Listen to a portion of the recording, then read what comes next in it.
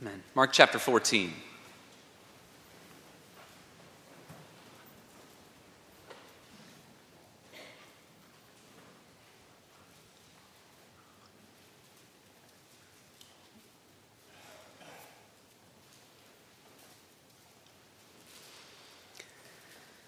Mark chapter 14, we'll read verses 1 through 11 to get something of the context here.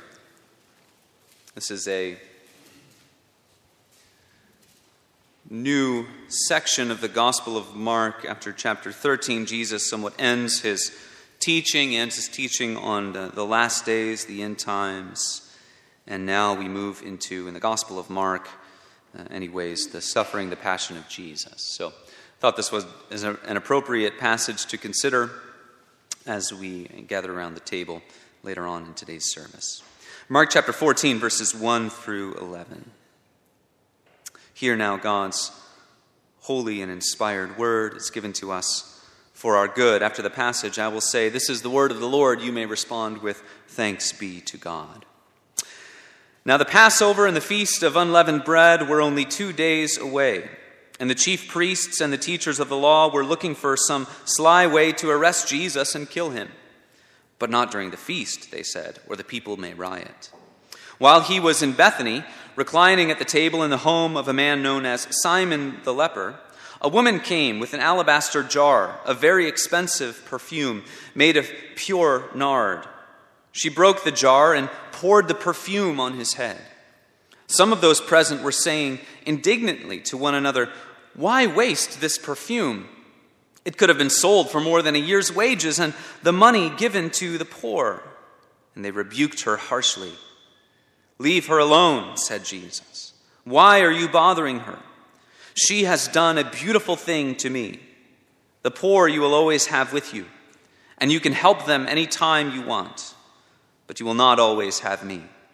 She did what she could. She poured perfume on my body beforehand to prepare for my burial.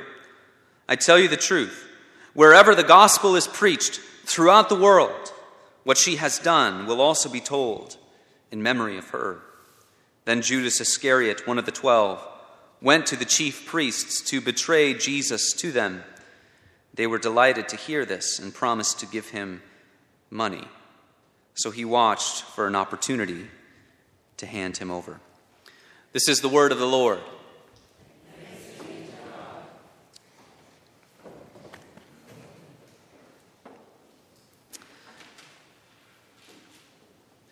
Have you ever surprised yourself with a gift of generosity, a showing of generosity? You surprise even yourself by the amount of money you end up giving to something, to a charity, to an offering, perhaps a gift in the mail to a family in need, perhaps a donation drive to help with someone's medical bills.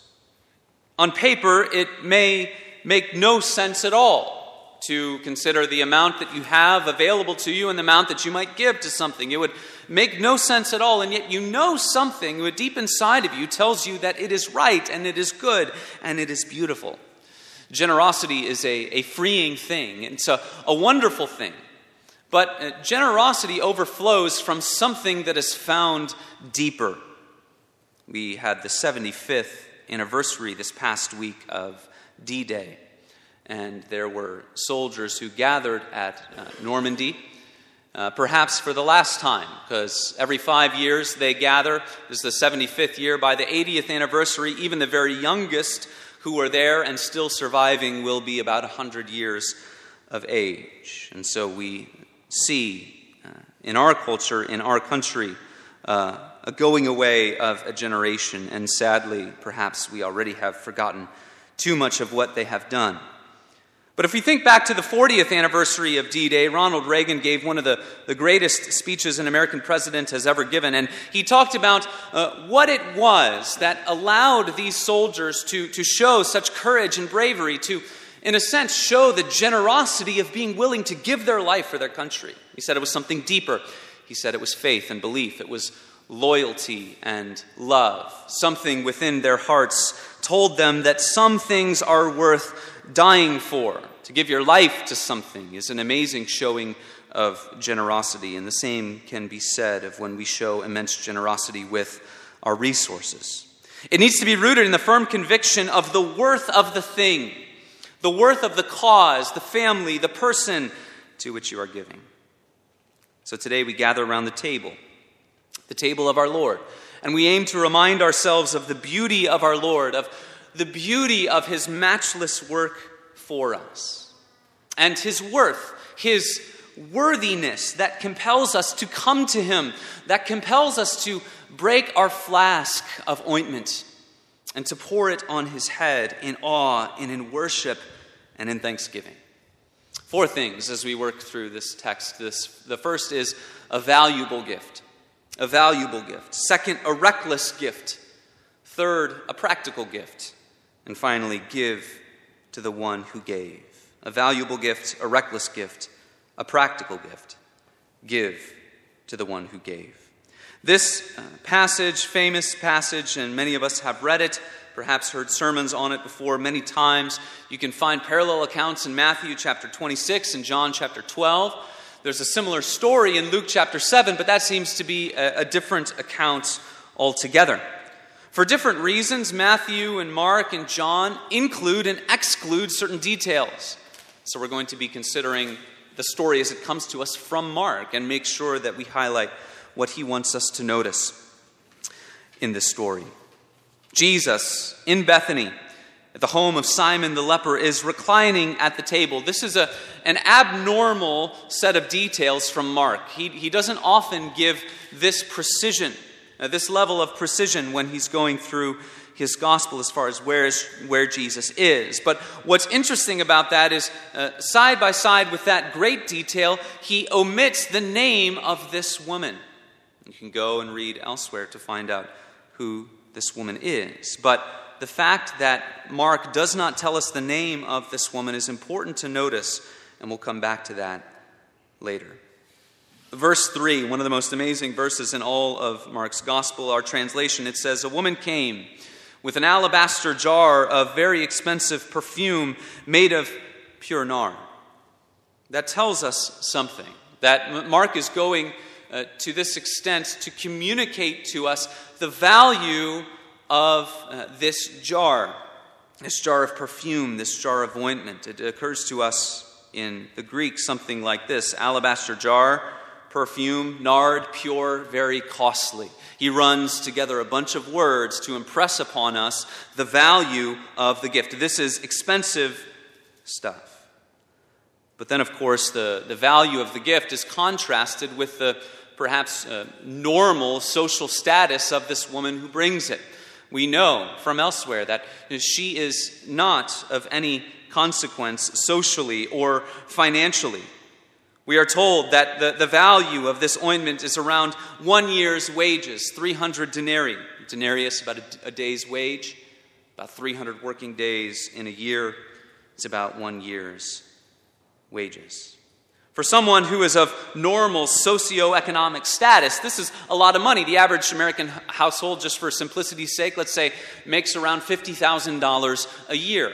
The kind of household that makes that average income could never part reasonably with an entire year of money. Imagine every day you work from here until next June and assigning every cent to one cause or to one recipient. Since this woman is of normal socioeconomic status, it forces us to wonder, how does she even have this jar of ointment, this pure nard? Various suggestions might be correct. It could be an investment of sorts. It could be a 401k before the 401k existed. It could be a family heirloom, something that was handed down through generations. It could be an emergency fund, a measure of security. Sometimes families will have a piece of very expensive jewelry that has an interesting history behind it, and they know that at this point it's worth a lot. And so the thought in their mind is, if things ever get really bad, we know we have something we could sell for $5,000 or $10,000. It's a measure of security. This is a valuable gift. But it's a reckless gift in the minds of some. It's a reckless gift. Verse 3 continues by saying that this woman does something. What does she do with this jar of ointment? She breaks it. She breaks it. What does this breaking signify? It shows us that she is totally committed to expending every single last ounce of this ointment on Jesus. There's no saving it. There's no pouring out some of it and leaving some for later. It becomes totally devoted to Jesus. It's all for him. In the book of Acts, Ananias and Sapphira, they sell a piece of property. And they say that they are bringing the entire value to give to the work of the church. But of course, they hold something back. And in so doing, they are lying to the Holy Spirit, as the Apostle Peter says. And they are struck dead for withholding something and claiming that they were giving all. There's no such thing going on here. This woman breaks the jar and gives everything that is found inside. So this catches the attention of some present. They say this is reckless. We find out in the Gospel of John that the chief complainer here is Judas Iscariot. We find out later in this passage that Judas goes from this episode, from this account, to go and arrange the betrayal of Jesus. For what? For money. Concerned about the value of this ointment, and in so doing he shows his greed by later on betraying Jesus. Something that makes us cringe if you're sensitive to this kind of thing when you read this passage, that statement, why waste this perfume? Can you imagine being in the presence of Jesus and saying that? It should make you wince, cringe. Why waste this perfume? Is it wasting to pour this upon Jesus? Jesus shows us that it is not wasted. In the past couple of months, maybe month plus, not exactly sure when it happened, several weeks ago, cathedral in Notre Dame, the Cathedral of Notre Dame in Paris, was burned. It's an amazing piece of architecture, amazing piece of history. I've been there, very beautiful.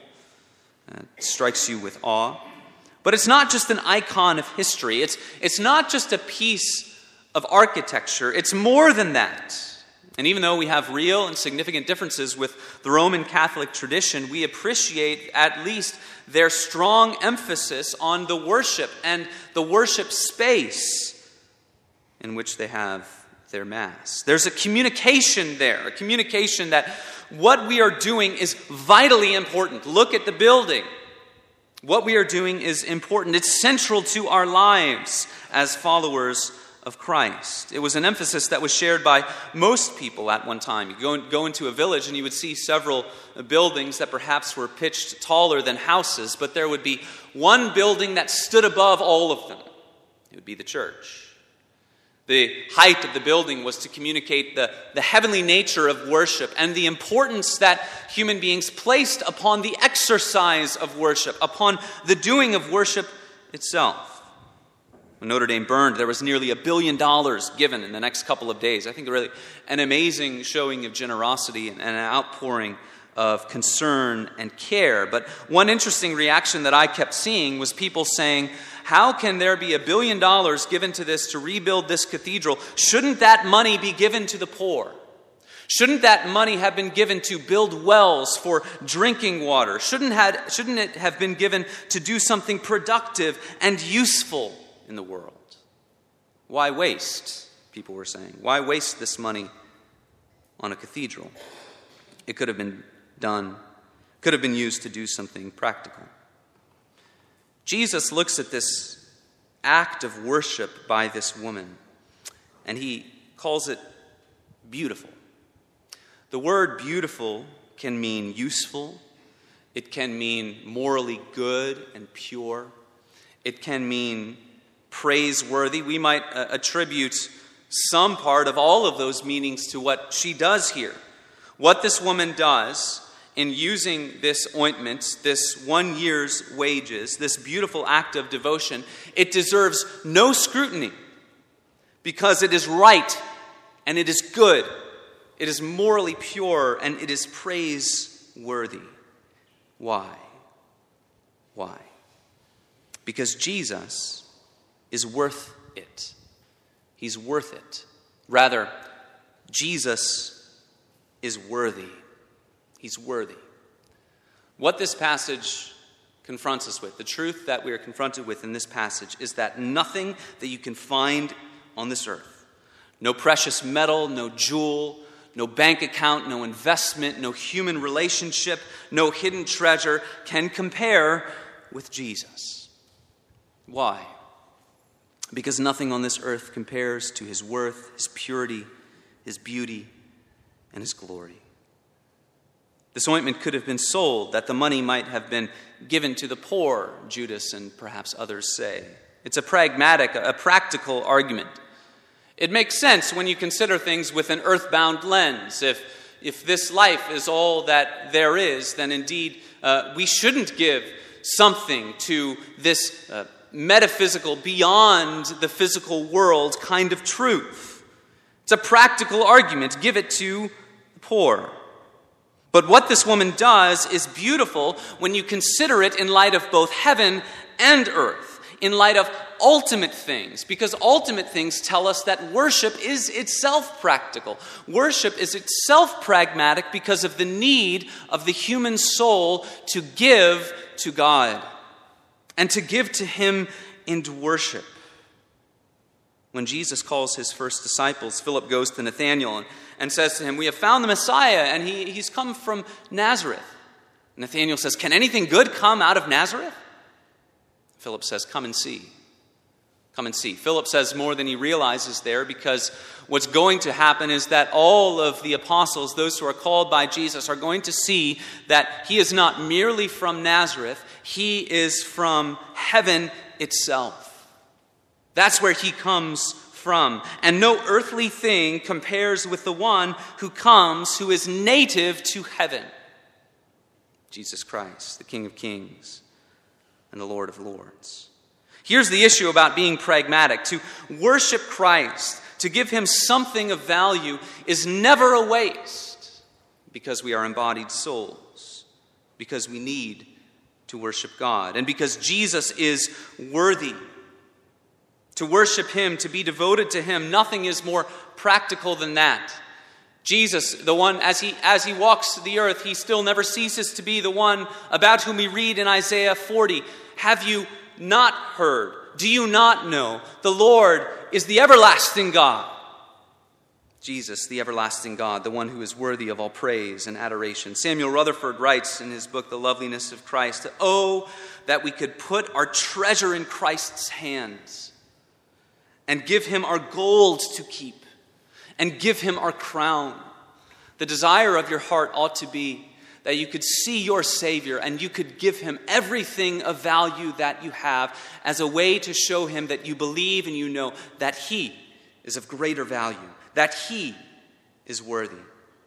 Jesus, of course, does not disregard caring for the poor. In fact, this passage only makes sense if you can assume that caring for the poor is an important thing to do, that it is a good thing to do, that it is right. Jesus, in a sense, points them forward to saying, "I look forward to seeing how much generosity you show to the poor. The poor you will always have with you. Thus, use the time you have with them to care for them. But don't forget about the ultimate things. Don't forget about worship. Don't get caught up in a vision of what you can make this world without the worship of God. Only God can satisfy. Only God can satisfy both the rich and the poor." So it's a practical gift. What this woman does, viewed as reckless by some, it is practical because of the necessity that we have to worship God, to be rightly constituted to him, and to give him our all because he is worth it, he is worthy. But we also see that there's a pointing forward to something even more that Jesus does. We're pointed to the cross, we're pointed to his saving work. Thus we end by saying, "Give to the one who gave."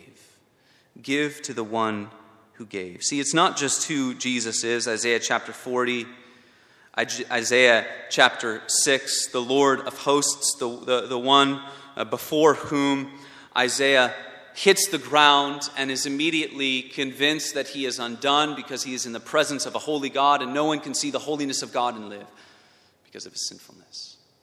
See, that's who Jesus is, but when you consider what Jesus does, that he is not just the King of Kings and Lord of Lords who sits high and enthroned above the heavens, but that he is the Lamb who was slain, the one who becomes the Lamb of God, who takes away the sin of the world, the heaven-sent Son of God, who humbled himself for you, to cleanse you, to justify you, to present you to his Father, blameless in heaven.